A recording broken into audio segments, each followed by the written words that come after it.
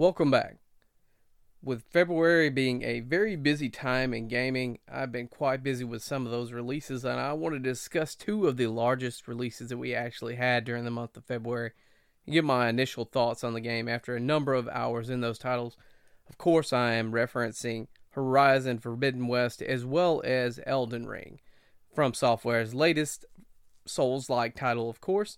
Also wanted to discuss Pokemon's latest distribution news.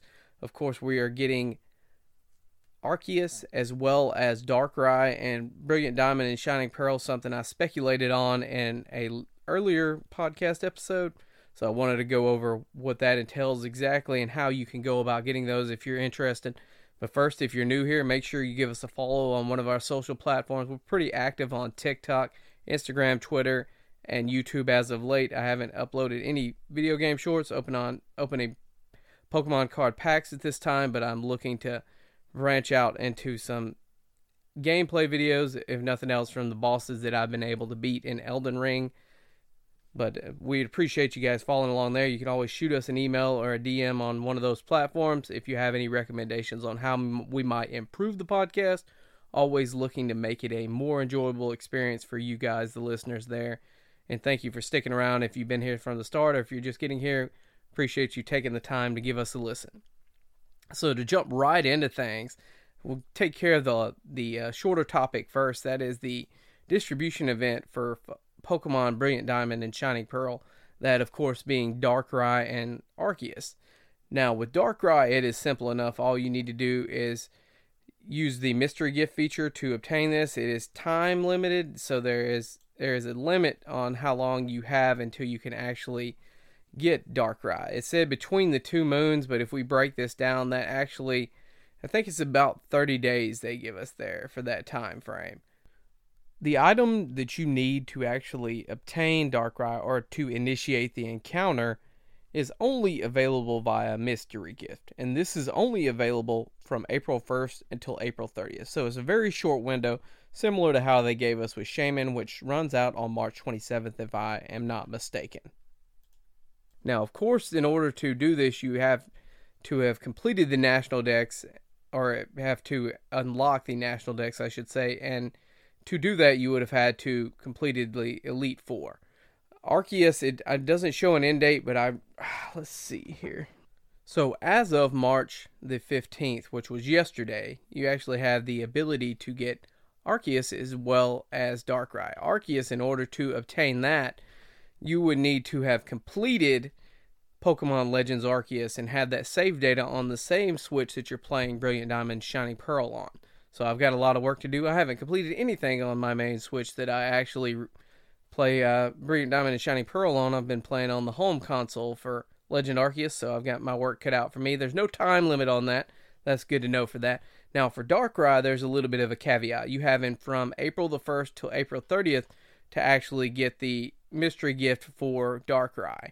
And it's similar to Shaymin. It's a timed event. So if you haven't gotten Shaymin, you have until the 27th of March to do that as well. If you don't do that, you're not going to be able to get the item. That doesn't mean that you have to encounter these mons and capture them before that date. This simply means that you have to have done the mystery gift and gotten the necessary item, the Oak's letter for Shaymin or the member card for Darkrai. So if you don't do that before April 30th for Darkrai or March the 27th for Oak's letter and Shaymin, then you're not going to get that. So you might want to get on that if you're at all interested in completing the Pokedex and those entries.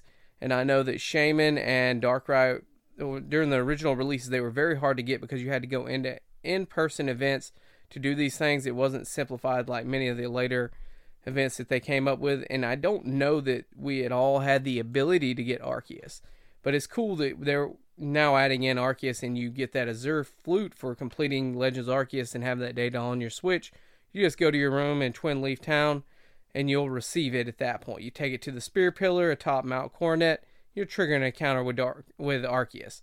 With Darkrai, once you have the member card, travel to New Moon Island where you'll have a chance to capture Darkrai. In order to do this, there is a sailor's son who is actually having nightmares, and you basically go into their dream to help them out with that. So that's a cool event. Now we have all of the legendaries that would be available in those titles offered up to us by Nintendo and Ilkus. So that's interesting enough. Moving right along from there to the major topics for today's podcast, I wanted to discuss what I think of these titles, these stellar AAA titles that we've gotten in the month of February, because February was a stacked month. Even rolling towards the end of it into March, I think Triangle Strategy released at the beginning of March. It's just been a busy time for gaming overall, and these two juggernauts here that I want to discuss, they are the biggest titles in February, hands down. They are the biggest titles in the last couple months, honestly, the first quarter of 2022, if you ask me. Starting with the game that I had the least amount of time with, and that is not due to not liking the game. That is not due to any problems with the game whatsoever. It is to do with the fact that the second title just completely overshadowed it and took hold of my life once I popped that disc in. The first title, of course, being Horizon Forbidden West. It is a fantastic title. I love what they've done, how they have been able to expound upon the formula from the first game. If I recall, in the first title, there were 5 skill trees that were available, and you had 4 sub-layers that you could go down with each of those skill trees to unlock every one of the perks that you could actually get. They range from being able to give your mount more health when you override them, repairing monsters, or repairing the robots that you would have more easily with machine parts, the shards that you have. That goes with being able to either to be able to do more damage with your spear, be able to zoom in, have more focus when you're in air with your bow in order to be able to snipe while you're falling. Just so many things you could do in the original title, and they've cranked that up to 11 in the sequel. Because in the sequel, when you get in there, the skill trees are so expansive and in-depth that it's a little bit overwhelming, if you ask me. I don't see myself being able to fill in all the skill slots like I did with the original, just because there are second and third layers for each of the skill trees. There's I think there are 4 or 5 different skill trees that you can go down, and each of them have their own sub layers and even special abilities you can activate that are unlocked by unlocking surrounding abilities. So the one that I have makes it where my bow and arrow, I do a ton of damage, and I do a lot of critical damage with that when I activate that special ability. And those special abilities weren't things that were available in the first game. So that's another layer they've added onto this. I've just had a lot of fun with the game and with the amount of time that I've played thus far. I've only played about 20 hours of this title. I've gotten out of the first area and started the expedition, of course, and in true OCD, ADD fashion, I didn't leave the first area until I had done everything, made sure I collected all the lenses from the towers and completed that little mini task, the little sub quest you could do there. And I'm having fun with the title. I've got to go back to it. I haven't been back to it since Elden Ring release, but I'm going to go back eventually, and I will play this game to completion like I did the first one. The first one I loved to such a great deal that I spent so much time with it, I just had to platinum that guy. I played it, and I was like, this is a lot of fun. It's not that difficult to platinum. There are a couple collectibles here and there. Let me go ahead and try to do that. In the second one, I could tell you just on my experience seeing the map and how much stuff they've added in subquest and otherwise, it's going to be much more difficult to do that in the second one, but it just adds longevity to the game. It doesn't necessarily add length for the sake of length. It has substance to it. It is quality over quantity, even though there is quite a bit more than there was in the original title. I've seen people complain that there's a lot of dialogue in this game. Well, you're going to get that. This is a story-driven game, and there's a lot of moving components, a lot of people. They want to build the world out more. A little bit of a spoiler here. I've read ahead on it. I know there's going to be a third one, and if they've done this much with the second one, imagine what they're going to do with the third one. I hope that they don't rest on their laurels and just take over the existing system and just put on a fresh coat of paint or anything like that. I hope they continue to innovate with this as we go forward. You have to remember that Guerrilla Games, before they did this, they worked on Killzone Shadowfall, so they were a first-person shooter developer. This was their first title they developed. It wasn't necessarily a first-person shooter, and the first IP, I should say, and they did a fantastic job with the original, and doubly so with the second games. Now, there are some minor complaints with it. As you expect with any large open-world game, there are going to be problems with it. I've noticed a tad bit of pop-in on this. Now I play it on the PS4 Pro. It's not the most powerful system, but it's not the base model PS4 either. There's a bit of pop in. I had one instance where I fell through the map. I just clipped through it, couldn't get back up to where I was. I was under it, and then I just fell to my death. You're going to expect this with large open world games, though, because if you have this much content, this large of a map, there are bound to be bugs that you don't catch that slip through the cracks when you're trying to troubleshoot this to get it out the door. And I know they did a couple larger patches. The one problem I had was prior to the patch, the falling through the map. I still experienced pop-in of textures and assets after the patch, but there was none of the clipping through the map that I've seen thus far. I've got to get back to it whenever I can find a stopping point in Elden Ring, but like I've stated, that is just taking control of my gaming library. I was working on a couple different things. I had a couple different ideas for podcasts I was going to put out, and that all went to the wayside when Elden Ring came out. It's one of those titles for me that has reignited my love for gaming. It reminded me of why I love video games. Now to move on to the title, that title itself, I have thoroughly enjoyed Horizon Forbidden West. The Elden Ring, it has taken a hold of me. For whatever reason, I can't tell you. I am a fan of Souls games, but I usually get frustrated. I'll usually get frustrated, pop it out, turn it off, rage quit, and I will have to come back at some point down the road. For whatever reason with Elden Ring, that hasn't become the case. That may be due to the fact that you can take off and just wander around, and I have done a great deal of that in this game. Now, don't get it wrong. Don't get me wrong. Now, I didn't move past the Tree Sentinel until I beat that fool. I spent the first weekend I had with this game perfecting my combat against that fool without making the first level. I, of course, didn't beat the first boss you have in the game. He dropped me pretty handily. But when I made it to this Tree Sentinel, I made it a point to not progress any further until I had taken that fool out.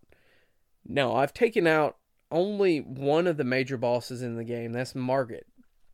Or Margaret, however you say the name. I beat Margaret, and aside from that, I've went around and I've explored a good deal of the surrounding areas. I've explored south of Limgrave. I've explored a little bit of Caelid, Siofra. Well, I explored that to totality. Finished the boss down there. I have beaten the dragon that was near the start, and several of the little Evergal areas where you can fight, like the Crucible Knight or the Blood Knight. I beat them. The Crucible Knight gave me a lot of trouble. I spent a whole weekend, Friday night, all day Saturday, and then part of the day Sunday, getting that attack pattern and the boss down there. It took me a while to actually complete that, and I got so close several times, and I just kept beating my head against that wall. There's something about the game that just keeps me coming back. Even last night I was playing and I was in an area and I died a couple times and I was getting frustrated. I was like, well, you know what? I'm gonna just go to explore a different area. And like I've said, I believe that is part of the appeal of this game, of what makes it fresh and it makes it welcoming to newcomers. Because I've got a friend I've known since childhood. We grew up together. I pretty much lived at this guy's house on every weekend. We played all of the Halo games and everything. Growing up, we burned through the Halo campaign on legendary difficulty back in the day when we were wee lads in our teens coming up. And he has never been into Souls games. And, I text him. I'm like, did you pick up Elden Ring and fall victim to the hype? He's like, I was damn determined I wasn't going to, but I ended up doing it.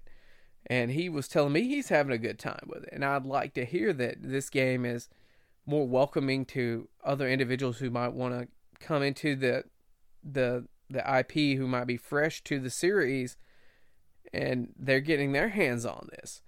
It seems, and I've seen this a lot online, it seems like it is easier than most others From Software titles, and I can concur with that. There's many of these bosses that I've rolled up in on and I beat on the first time around, and I'm like, man, I'm either getting really good at the game or this is significantly easier than previous titles.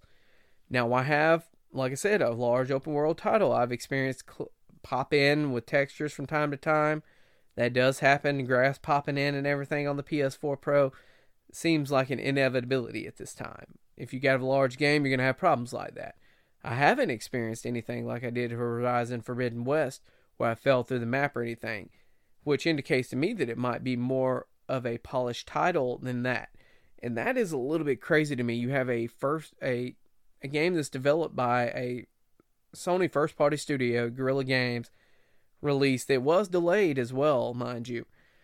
And it's still released with some issues, but you have this From Software title which was delayed. I don't know if it was once or twice, but it was delayed. And then it released, and you have minor pop-in, and that's the biggest qualm you have with that title. I think it just goes to show that their level of mastery with the games they create, either that or they're running on semi the same engine there. It's like the same world they've built, but on a much more grandiose scale.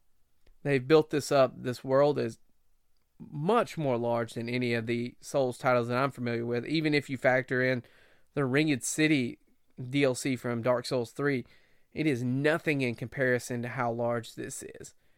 I love the fact that you can just explore around and you happen upon a circumstance or an enemy that you're just not prepared for. Again, me running around in Caelid last night. I'm level 40. Only beat the first boss, or the first mini boss in Stormveil Castle. Over in Caelid, I'm looking for the Erdrit tree spirits, and I found a minor one over in Caelid. Sucker one-shots me. I'm not ready for that. I'm going to have to go back to the drawing board and pick my souls up, runes, whatever you want to call them. They're souls to me. And move right on along to the next thing and continue with my exploration of Stormveil Castle. Both great games are great titles, if you ask me. Elden Ring, just something about it to me. It's not going to be for everybody because not everybody likes that level of difficulty in a video game. I personally love the challenge. I welcome it. Man, if I ever stream this stuff, it's going to be non-PG-13. I can promise you that, because I'm in there cussing up a storm, just calling it every name in the book, getting angrier and angrier until I finally fell the boss that I'm actually up against. As I've said, it is an easier title than previous From Software titles. You actually have summons you can go in there with that help to alleviate some of the aggro of the boss. They can take the attention away from you, giving you an opportunity to get those couple of critical strikes that you need to actually fell that enemy. I highly recommend it. I've enjoyed my time with Elden Ring so far. I have 60 hours in this game. Now, mind you, some of that is going to be where I've set the game down and I've stepped away and had to do something around the house and came back to it. I would hazard to guess that I've probably spent about 40 or 50 hours in this game so far, just because I've explored a great deal of the map as a whole. I've been over several different sub-areas, taken on several different mini-bosses, and there's still areas that I roll into and I get in there and I'm like, just destroyed immediately. There's a place called the Bestial Domain or something, Realm, something like that. I got teleported there. I made it to this this tower. There were a bunch of guards around it, like knights and stuff, and serfs. Killed all those, climbed to the top of this. There's a treasure chest. Of course, I open it, and it's a transporter trap. So it teleports me away to this Bestial Domain. I see this giant black horned demon behind me with this spear or something. And I'm like, whoa, that thing's huge. So I say, let me hit it and see what that's all about. I hit this thing several times, didn't even move his health bar. It didn't move one iota. This thing turns around, one-shots me, curtains. That's the end of that. So I take my happy little self back over there, sneak up in there, grab my souls, and quickly teleport away. So there's still areas that are the game's telling me very off limits for me. Like, you might want to stay away from, guy. You might want to come back later when you're about level 70, because 40 ain't it for you, or you're going to need to invest in that vitality, get better armor or something, because we're going to one-shot you over here. It's just a masterpiece. I don't know what else to say about it. I've had so much fun with this title. I don't think I'm anywhere near being done. I have a great deal more to go, and I look forward to it. It's not one of those things where I'm like, man, I need to get to the end of this. I need to beat this game. Oh man, I got to play this. I need to finish it. It's not a chore. If anything, it's a labor of love. When I run into those bosses that I have to figure out patterns for, it's a labor of love that I very much enjoy doing. I love both these titles. I like them both a lot. I don't know when I'm going to be able to get back to Horizon Forbidden West or any other titles, honestly, because Elden Ring, quite honestly, has its hooks in me, and I don't see that changing anytime soon unless I actually beat the game. And I don't know if I'll even do that. I'm the king of making it toward the end of a title and putting it down, but this might be the exception to that rule. If I can get to Radahn the Starfallen, that's going to be an interesting time. My friend's telling me he's at that boss, and that is one of the toughest bosses in the game. There are summons littered all across that field that you can summon to help you out. I've seen video of it, and I look forward to the challenge. If nothing else, I look forward to seeing how far I can make it in that, and if I'm able to fell that monster. But if you're new here, or if you're returning, thank you again. We appreciate you taking the time out of your day to listen to the podcast. Love to do this. It's a bit cathartic. It gives me an opportunity to talk about a topic I love very much, video games as a whole. Let us know if there's anything that we can improve to make it a better listening experience overall, audio quality or otherwise. We will do our best to accommodate that.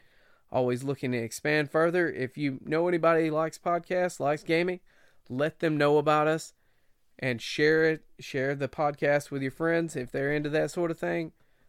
And thank you again for your time. I hope you guys are having a good time out there with Elden Ring, Horizon Forbidden West.